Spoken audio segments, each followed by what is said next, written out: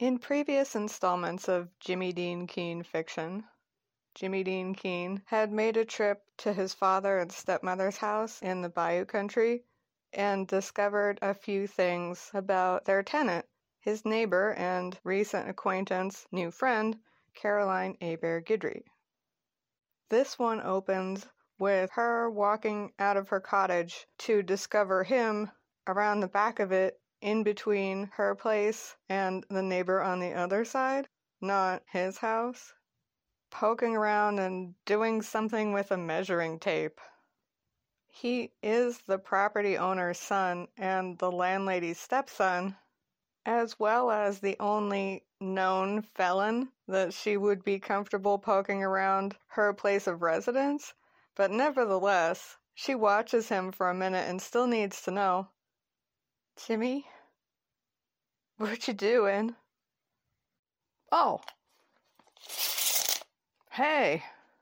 I was just double checking some numbers because my dad had written down these shutters were 6 feet, and that didn't seem right to me. And it turns out, yeah, they're 8 feet.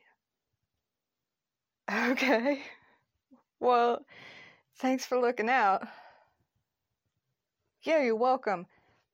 Sorry I didn't knock or nothing.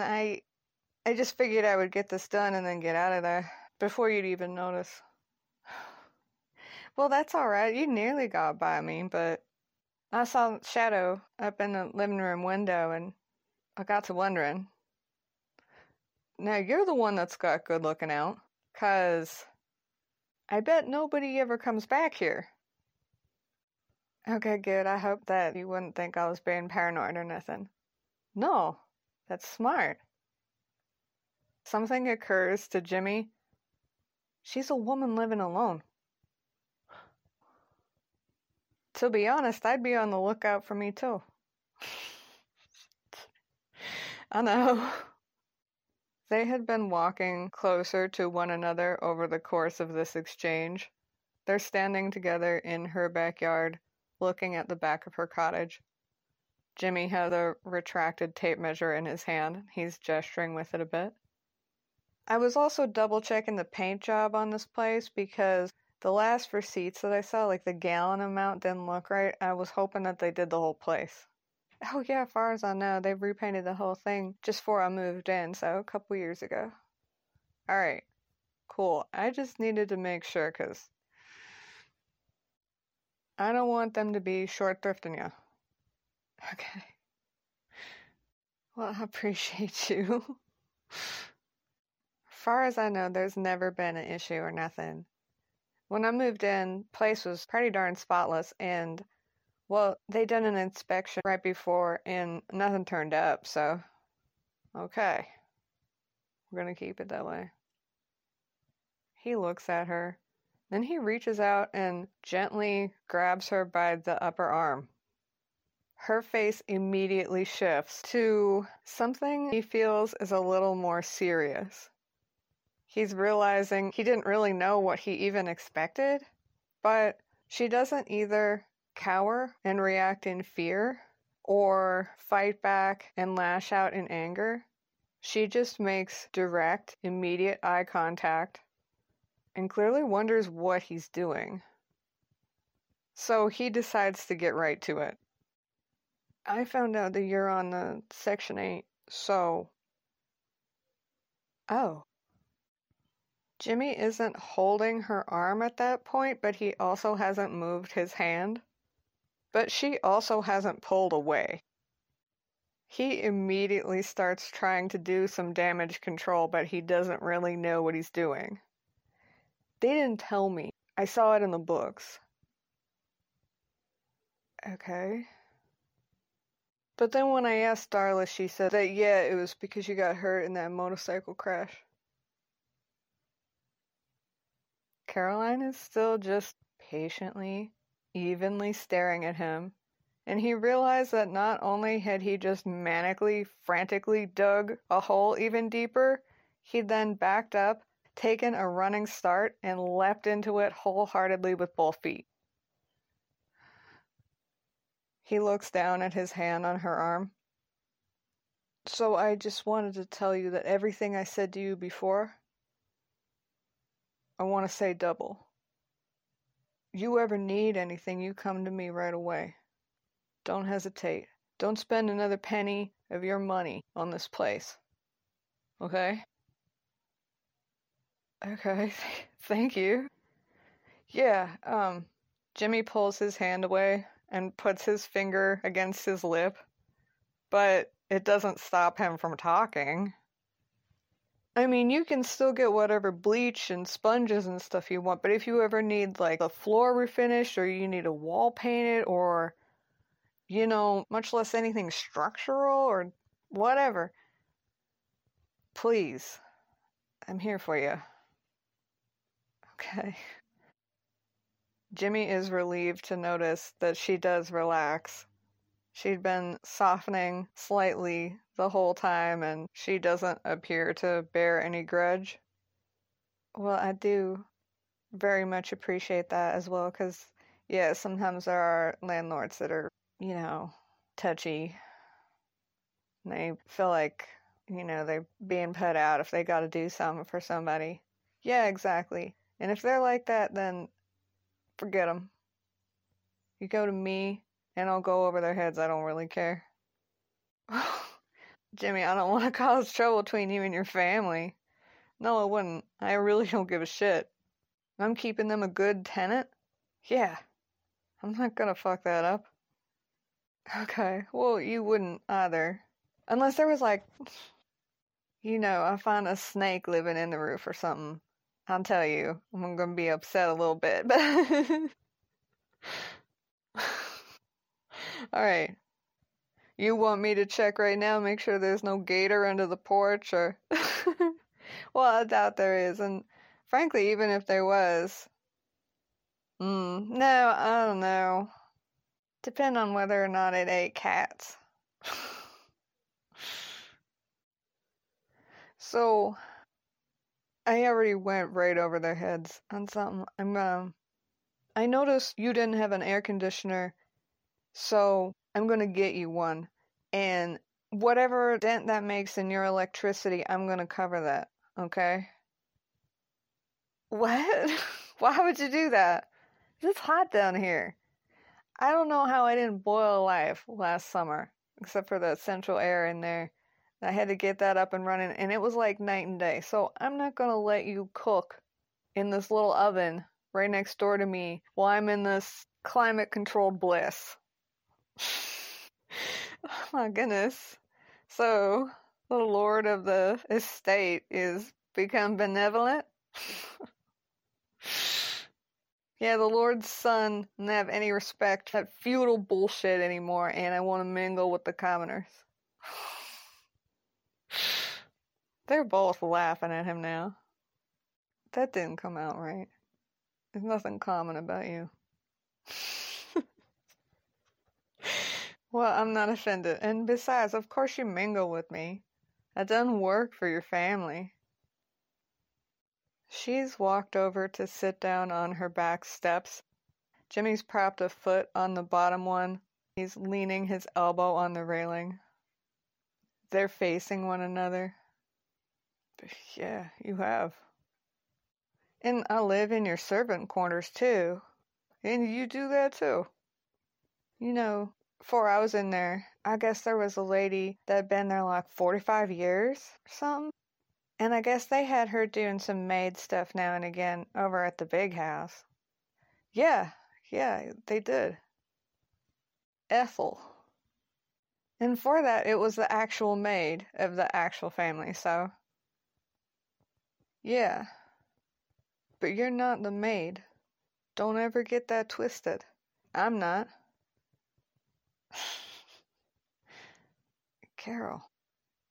Jimmy glances around them, then he looks back at her, and she gets onto this immediately. Jimmy, do you want to come inside for a second? Yeah, if you don't mind that, yeah. So she gets up, they walk up the back steps. She shuts the kitchen door behind them. So while I was in the books, I saw that you looked over their numbers? before I got there. The fact that he's still talking in a tone of voice like he's concerned someone else might overhear them vindicates Caroline in her decision to have brought this indoors. Yeah, I did. Before I moved in here. Yeah.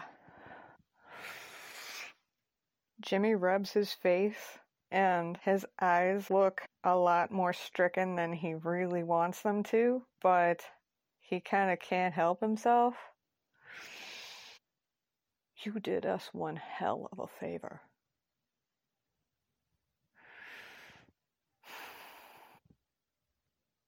She knows what he's talking about.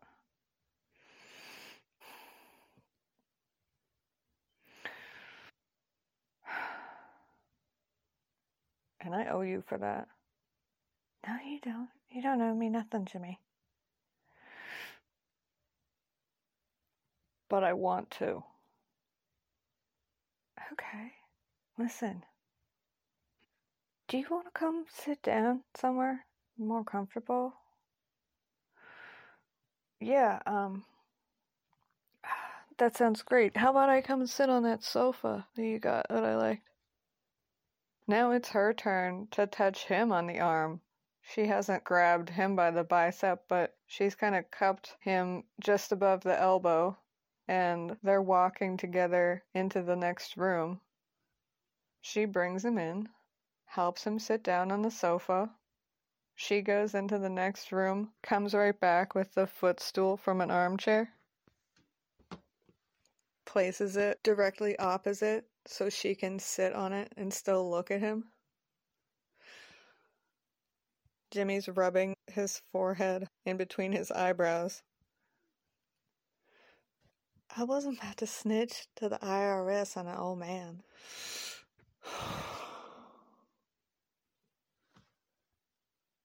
Yeah, it was good of you. I don't know what it makes me, but I don't got no loyalty to the tax man. Well, Darla told my friend that Jim had a couple strokes, so yeah, he's kind of going downhill a little bit. So let's just say this wouldn't have been the first time, but it was bad enough it could have been the last time. So Caroline puts her hand out. It falls in between them with her fingers out. Jimmy looks at it for a minute. Then he reaches out, puts his hand on it. And he squeezes for a minute in between them. But listen, I'm not asking you to be complicit in any kind of crime, alright? No, Jimmy, I didn't think that. 'Cause I don't know for sure that he's ever done anything deliberate against anybody else. What he didn't say is as clear as what he did say. What he done to you?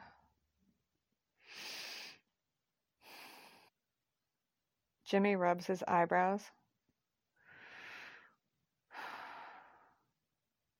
Let's just say I prefer to believe it was a mistake. And that when he told me that it wasn't, and that he didn't regret it, he was just, I don't know, making it up to be a tough guy. Because that would take a lot more work to forgive.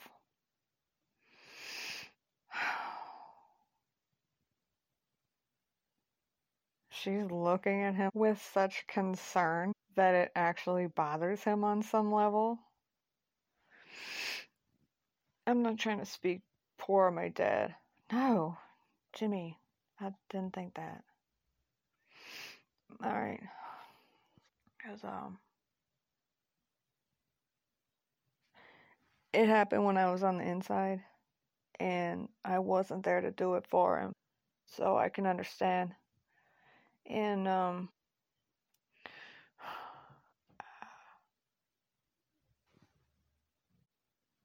it didn't cost me anything I couldn't get back.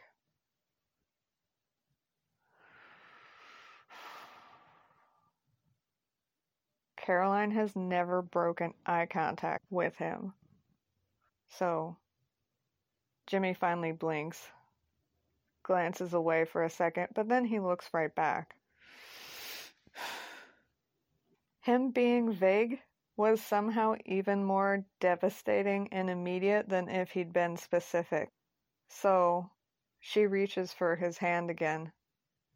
He puts his in hers immediately, and they give it another squeeze.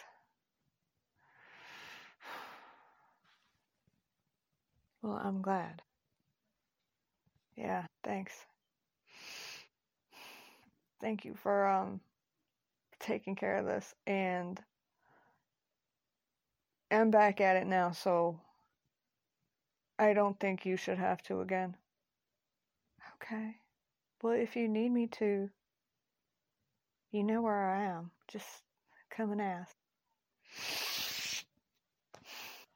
He offers a smile, brave, half-assed smile, but very genuine at the same time. After they've sat there for a minute in silence, Jimmy says, I really don't know how good I am at hanging out with other people, or what good I can really do for them, but I've been really happy with all the time I've been spending with you lately, and you've been spending with me. So, whatever I can do for you, I want to do that. He looks at her, and they hold eyes. She squeezes his hand. I don't know if I'm any good at hanging out with people either, but as long as you like it, then I'm happy to keep trying. Hanging out with you is a pretty easy time, at least in my experience. Not everybody's like that. Some people's difficult as fuck. So as long as there's good times between us, I think we ought to keep it up. Alright, that's a plan. Just, any time of the day or night, just knock on my door. Come and get me. You know where I'm at. Okay.